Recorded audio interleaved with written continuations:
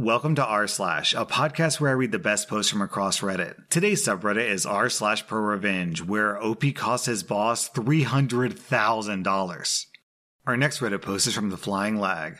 To put some context on the story, I was working in a multinational firm. I did my final internship post-master's degree there, and they liked me, so they offered me a job as a junior consultant. Fresh out of school, I couldn't have been happier. Since I was naive, I signed the contract without worrying about all the little details. One of the clauses was that I had to give 3 months of leave notice. I raised the issue and they said it's not a big deal, it was just for compliance purposes to the parent firm. Fair enough, I started working. In my second month, a colleague screwed up big time. He made a mistake, jeopardizing one of our biggest accounts and one of the biggest banks worldwide. This easily could have made it to the news headlines. They fired the guy and offered me to work on the account.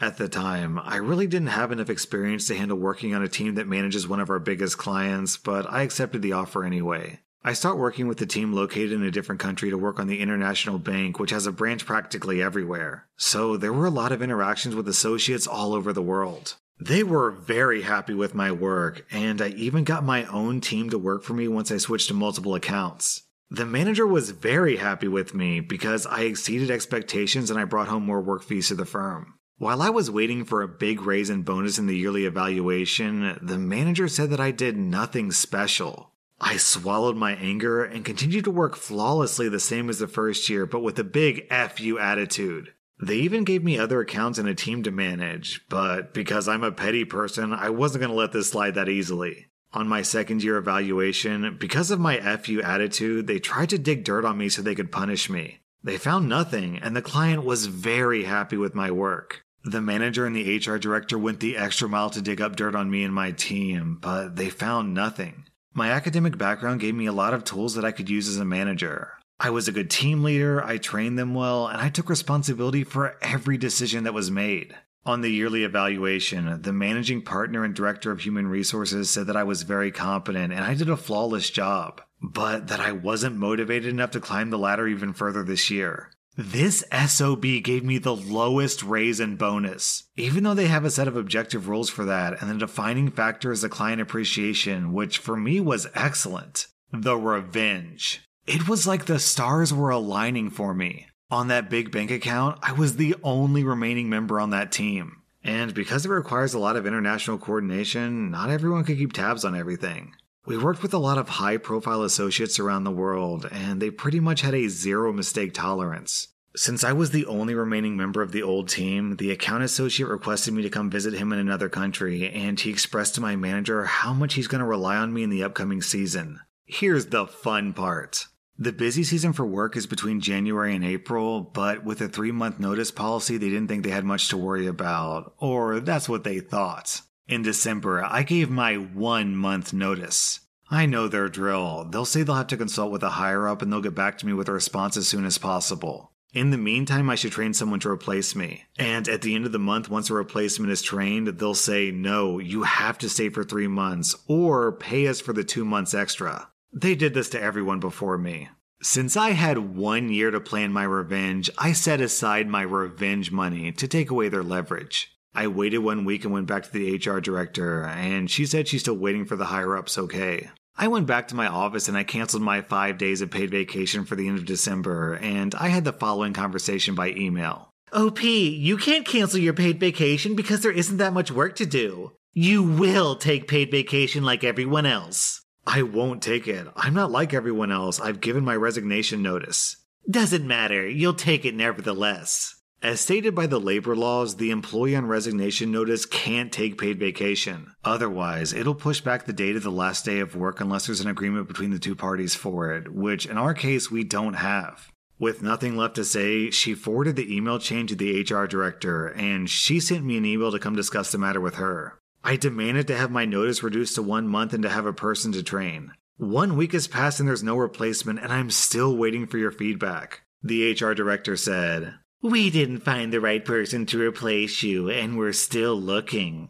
I said, "How hard can it be? You said in the evaluation that I did nothing special, and I don't have what it takes to climb." The HR director noticed my evil look. "Sure, it was brutal how we treated you. But you can't leave. You'll stay the full 3 months, and that way we'll have plenty of time to find someone to replace you, and you will train him. That's not gonna happen. At the end of the month I'm leaving, and you can't stop me. In that case, you pay us a 2-month salary, which is a lot. No problem, I've prepared for that. My check is ready.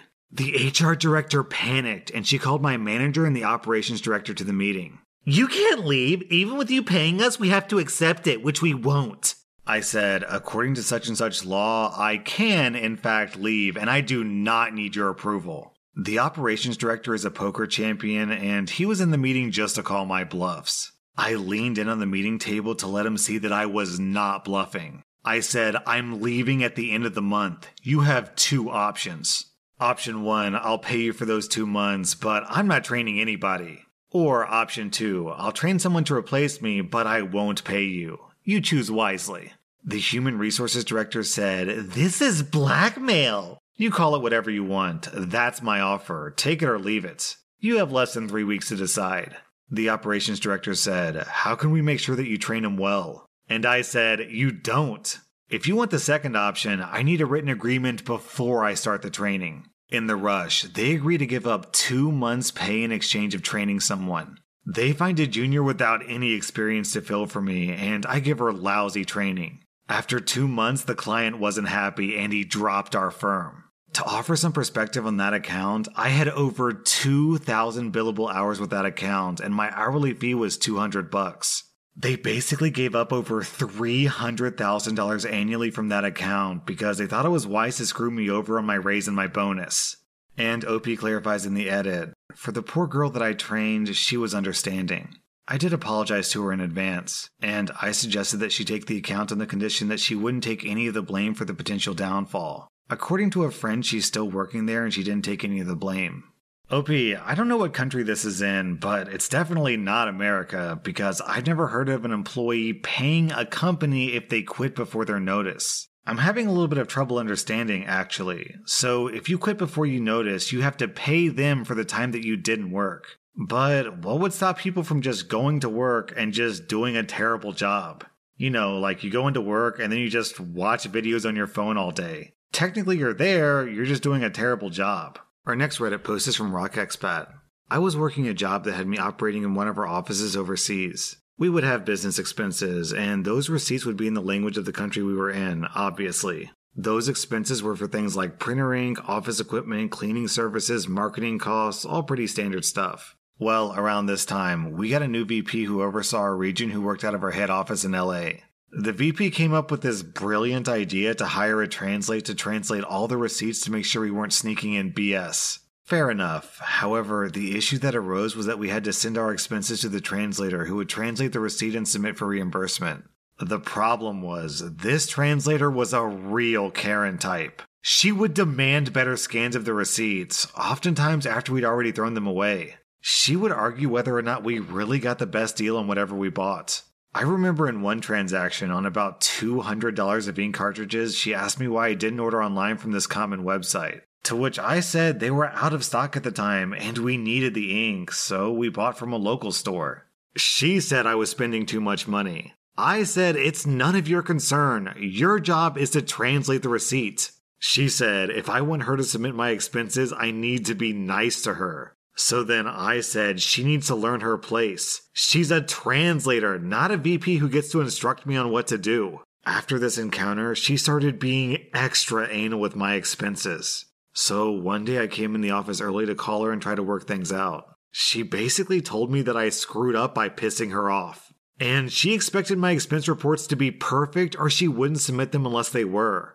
I told her that if she keeps this up, she won't have a job much longer. She laughed and wished me well and then hung up. A few months later, we had our annual meeting in LA, and after the meeting, we were at a bar, so I walked up to the VP and started up a conversation. I steered the conversation towards expenses, and I asked him how much in monthly expenses he typically reimbursed for offices in our country. He said about $3,000 to $4,000. I acted surprised and said, "Is that all?" He goes, "Yeah." To clarify that, $3,000 to $4,000 is typical spending, and he says, yeah, it rarely goes above $4,000. So I ask him about how Karen, our translator, is doing. He says she's doing a good job, so I nod my head and say, how many fraudulent expenses has she caught? It's important to note that every employee who was submitting expenses was well paid. They'd be awfully stupid trying to skim some extra dollars via fraudulent expense reports. He goes, what do you mean? I said, well, you hired her to ensure that all the expenses you were reimbursing us for were legitimate, right? Her job is to translate them for you, correct? He says it is, and I say, so is it safe to presume you've done that to ensure people aren't submitting BS expenses? He says, yeah, you could say that. I smile and ask, so how many fraudulent expenses has she caught? He thinks for a moment and says, I don't think she's caught any. So I ask, and how much do we pay her? He says it depends on our workload, but between $2,500 to $3,000 a month.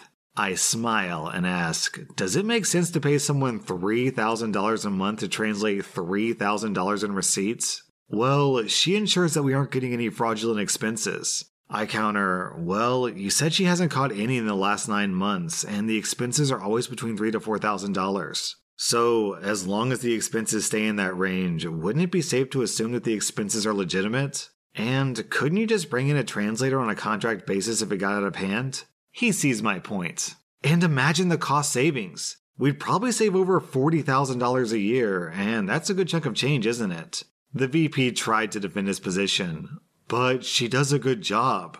I counter, yeah, but you could frame this that you've saved us $40,000 a year and created a baseline to judge expenses by. Cutting costs is always good for the bottom line and the end of the year bonuses, isn't it?